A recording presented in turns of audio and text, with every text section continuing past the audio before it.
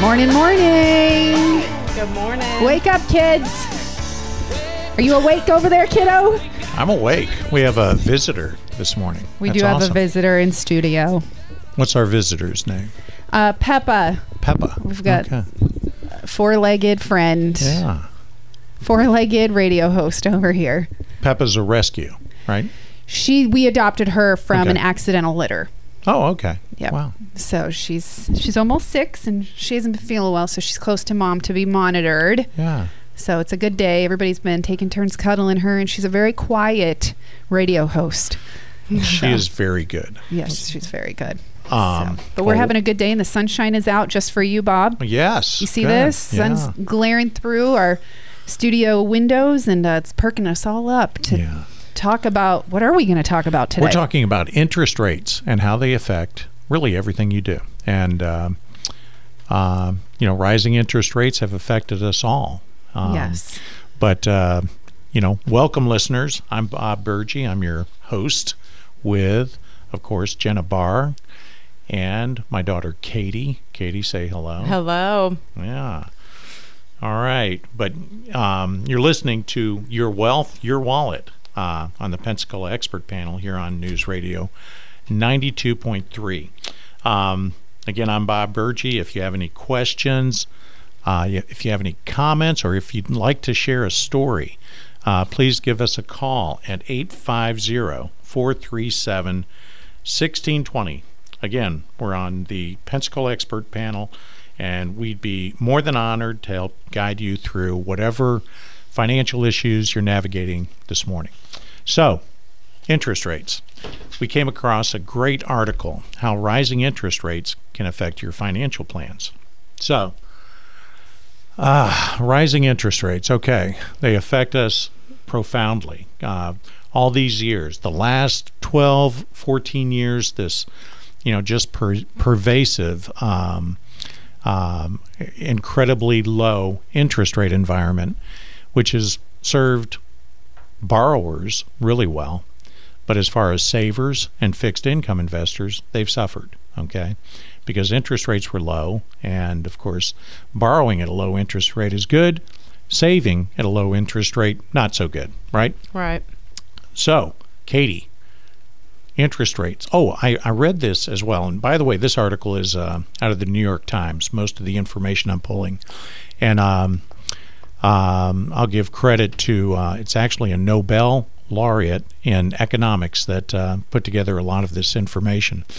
But we've had a couple of 75 basis point or 0.75% interest rate hikes just this year. And the last one, the last time the Fed did this was 20 years ago, almost 20 years ago. I believe it was 19 years ago. Had an interest rate hike of 75 basis points. So this is of course an aggressive move by the Federal Reserve Bank. But how did we get there? How did we get to this point where it was necessary to raise interest rates? What do you think led to this, Katie? So interest rates, they're trying to combat inflation, right? Correct. So I feel like it all started with the pandemic. I do too. Well, you know what? I think there's, and I put together a list of what they cited as contributing factors to rising interest rates. And the reason, as Katie just said, the reason interest rates are going up is to combat inflation, as Katie said. And the thought there is, if you make the borrowing rate higher, that the economy will slow down, demand will slow down, and prices will begin to fall or at least level off. But what are, besides the pandemic, anything else you can think of that really contributed to higher inflation, which led to higher interest rates? Anything else? I mean, just the things that the pandemic affected. Exactly. I think supply chain issues, certainly. A reduced supply. Productivity was stymied and, in some cases stopped altogether. So we had a shortage. And even if demand remained the same, if supplies dropped, the price is going to go up naturally. But the other thing, of course, the global pandemic, which directly led to supply chain issues. When things are closed, productivity slows or even ends altogether. Certainly in the case of a manufacturing facility, other businesses did well, but other businesses did not. But I think we can say, as a general rule, across the country and really across the planet, productivity slowed tremendously. But how about stimulus checks? Stimulus checks winding up on in everybody's bank account. What Student loans deferred. Hey, that's a good one. Katie can identify with that. Student loan deferral. What do you call it? Student loan deferral or deferment? Student loan deferment, I think, is what is the word. Yeah. But if you had a student loan, and I believe these numbers are correct, 47 million holders of student loans in this country. If 47 million people had their student loans deferred or suspended or whatever the correct term is, but they weren't having to pay on it, what did that do to their disposable income? It increased. Yeah. Yeah. So if your disposable or discretionary income increased, what are you going to do with that extra money? Or what do you think you can do? You can spend it. Yep. Consumer. Yeah. We're all, at the beginning and end of every day, we're consumers. And Amazon. So Amazon, but other things. So the other items cited in this article, let's see, stimulus checks, a strong economy, a very strong economy leading up to that time, low unemployment, everybody was working. So not only were people receiving stimulus checks, but what else happened? A lot of people weren't working and started getting unemployment, right? Yeah. So their money was replaced in some way, shape, or form. Also, before interest rates went up, what did we enjoy? A low interest rate environment, right? So the cost of funds were pretty cheap before interest rates went up. As we mentioned, student loan deferral. And all of this leads to higher discretionary income, higher disposable income, higher more money in your bank account that you can go out and spend. That took place with supplies dwindling or supplies decreasing and demand increasing. That is the perfect storm for inflation. And that's where we are now. So what we want to talk about is how this affects each and every one of us. So I think there are really three or four areas where it affects consumers. Certainly in your liabilities, managing your liabilities. Think about people that have, Katie, what did you get to buy your house? You got a 30-year fixed rate mortgage? Yep. Okay, and you kind of got in under the wire. Right. You got in right before the interest rate hikes took place. And that's another point I want to make. When you bought your home, what did you start doing? When I talked to you on the phone, you'd be going to Lowe's and Home Depot. You're buying, yard stuff, garden stuff. You're buying, I don't know if you bought a grill. It's a constant work in progress. Hey, you hired that guy that I got, to trim your trees with a lopper, and I'm like, good grief, come on. But you started spending money, so you buy the house, and then what do? You buy everything that you need to maintain the house. Yep. What else do you go out and buy? All sorts of furniture, linens, light fixtures. Good grief. Yeah, you name it. So, I think I used to tell you, Katie, I used to, when you have one of those V8 moments, you have an epiphany of sorts. I remember going to the pet store, And I'd always say to myself, how do they make money? You know, they're selling this dog for $100, goldfish for, $3. You got, maybe an iguana here, some other stuff. But how do they really make money? And they got these folks walking around here and, taking care of the animals. And it just never kind of fully came together. But then one day I walked into the pet store, and instead of making a beeline for the dogs, because I'm a dog lover, I looked at all of the supplies up on the shelves, just, leashes and food and toys and all the things that go with buying the dog. So that's their that's their shtick. They have you buy the dog, and then you got to buy everything else that goes with the dog, right? Right. And it's a lot of money. And the actual dog that you bought is a fraction of the cost of what you're going to put into everything else. The toys, the food, the leashes, the maybe you're buying a little doggy house or a dog cage, or what do you call those little things on the floor? The doggy beds. Yep. Everything. It's never ending. And anybody that owns a dog or a pet knows that. All right, we have a question from Nancy in Pensacola. Here's the question. Can you remind us which papers to keep and for how long? These are important papers, of course. Do you recommend saving bank statements, financial institution statements, credit card statements, saving tax forms forever? And then Nancy makes the comment, I am thinking about switching to electronic statements, but I am very uneasy about it. Can you clear this up for me? Thank you.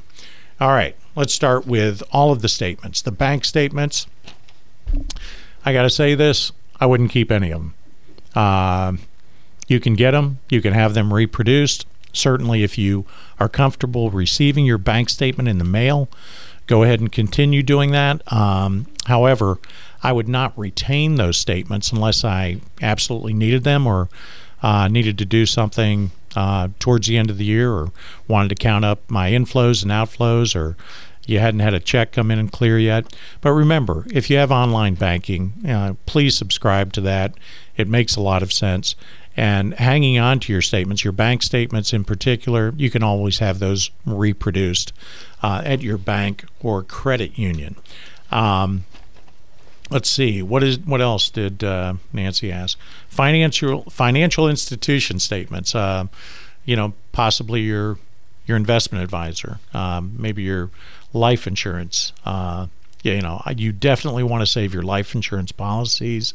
You want to save the contracts that you have with your investment advisor.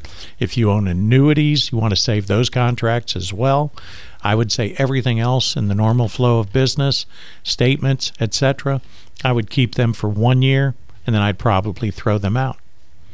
Now we turn, because they can be reproduced. Know that.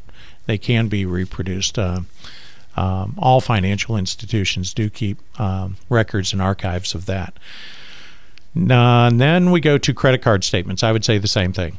Review it and get rid of it. Review it and get rid of it. If it makes you feel better to hold on to it for a year, that makes sense. And then you can do an annual dump. And the way you do that is to, of course, shred them or have a nice fire. But do not throw those in your trash can. Have a nice fire. Yeah, have a nice. That's what I always if you say. have a chimenea, or Yes, we'll have a fiesta on that chimenea. Yeah, and burn some stuff. That's right. Yeah, Jenna comes alive when we talk about fire. Yeah. Oh, Look yeah. Tax returns, tax forms, different rules. I would keep them for at least 2 years. I personally keep mine for 5 years, maybe even longer. But if something comes up and you need to go back and look at it, I have a great deal more confidence in retrieving my own records than having the Internal Revenue Service reproduce these for me. So I would keep tax records at minimum for 2 years, preferably 3, 4, or 5. But you do not have to keep tax records forever. We had something, Connie and I did have something come up, my wife and I, where we had to research something from about 4 or 5 years ago. My tax preparer had a question, and he wanted to know if we had it handy. I think he had it somewhere, but it might have been something that wasn't necessarily in the tax return, but was a piece of information from going way back. And, naturally, you would think it would be cost basis information when you bought a piece of property or bought an asset in your investment account. It wasn't that, but it was something else, maybe possibly adding to a position. All right, Nancy goes on to say that she is thinking about switching to electronic statements, but she is uneasy about doing this. Okay. I think a lot of people could be. Yes, and I think that's a generational thing. Oh, okay. Don't you? It's easier because they don't like to keep track of papers. Right. But I do know that sometimes I'm like, what if the whole thing gets shut down? Yeah, and if you live out in the country. Girl. Hey, but listen, if you live out in a rural area, right, and you got your mailbox, out by the road, and you don't want that statement sitting in there, you know what I mean? Listen, in my neighborhood, I don't want my statement sitting in there either. Right. Okay? Well, yeah, old mailboxes used to be right next to the door, right? Yeah. Or remember, you used to have the slot. They'd shove it in the slot. Right, we need to bring that back. In the door. Hey, just pay our postal workers more, and then we'll do that. Yeah, I think the U.S. Postal Service is looking at cost-cutting measures rather than making people walk to the door again. Not having Jenna have to walk to her out to the driveway to get her mail. It just feels more secure. Maybe they should have everybody get a P.O. box, and you have to go get your mail. Why are you trying to? Why do you hate us? Nothing gets delivered. Nothing gets delivered. No, I don't. Well, I can't say it. Scratch that one off the list. Yeah. So, on choosing to go to electronic statements or not, that's a personal decision. I think it depends on where you live. I think it depends on how comfortable you are in accessing the information online. And I certainly say this to our clients, and Katie, you do as well. If they're moving money to us and we're managing their money, when they receive a statement and it comes through the physical mail, that account, their name is on it, their account number is on it, that dollar figures are on it, and I just think that is something that a lot of people are not comfortable in receiving through the mail. So we have a lot of people that have made the transition to electronic statements, and there's two ways to go about that. You can have electronic statements delivered to your email, or you can elect to have not to receive statements at all through mail or email, and you can just pull up your statements online when you choose to review them. So that's a great question, Nancy, and thanks for asking it. Again, you're listening to Your Wealth, Your Wallet on the Pensacola Expert Panel. If you have any questions, comments, or a story to share, please give us a call. Our number is 850-437-1620. You can also text or email. Jenna, do you have that information? I do not. Yes, you can text in 850-437-1620. Actually, can I go ahead and read this question? Sure. I believe it's a serious question. Can an 80-year-old get a student loan? Are there age limits on student loans? Gosh, I can't imagine that they would not be able to. That would seem highly discriminatory, age discriminatory. Yeah, but probably be right. Gosh, I don't know the answer to that. But may I add that most states, including the state of Florida, allow, what is it? Our friend Charlie that came on the show lives at Azalea Trace. Yes. He has taken, 53 college courses at University of West Florida. He just walks out Azalea Trace and attends classes for grades. And he and his wife have taken something along the order of 50-something college courses since living at Azalea Trace. Well, if you are a resident of the state of Florida and you're over 65 years of age, you do not pay for these college courses. I think that's amazing.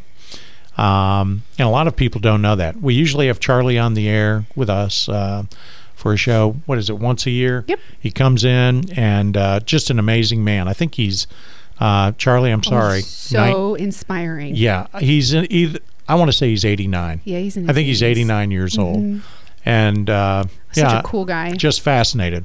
And anyway, so thank you for that question. I have to say I do not know the answer. You know what? It's better to try than not to try at all. I would think you could get a student loan, Yeah, but look with my- into where you want to take the courses, and I bet you don't have to pay at all. Right? How about that?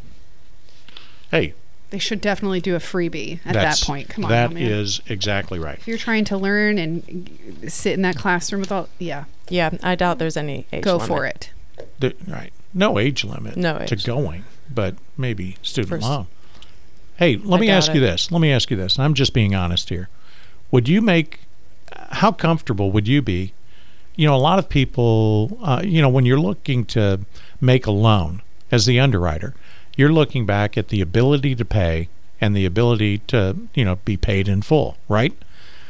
So at 80 years old, let's face it, that whole, the longevity tables, you may have your life expectancy may be only a couple of years.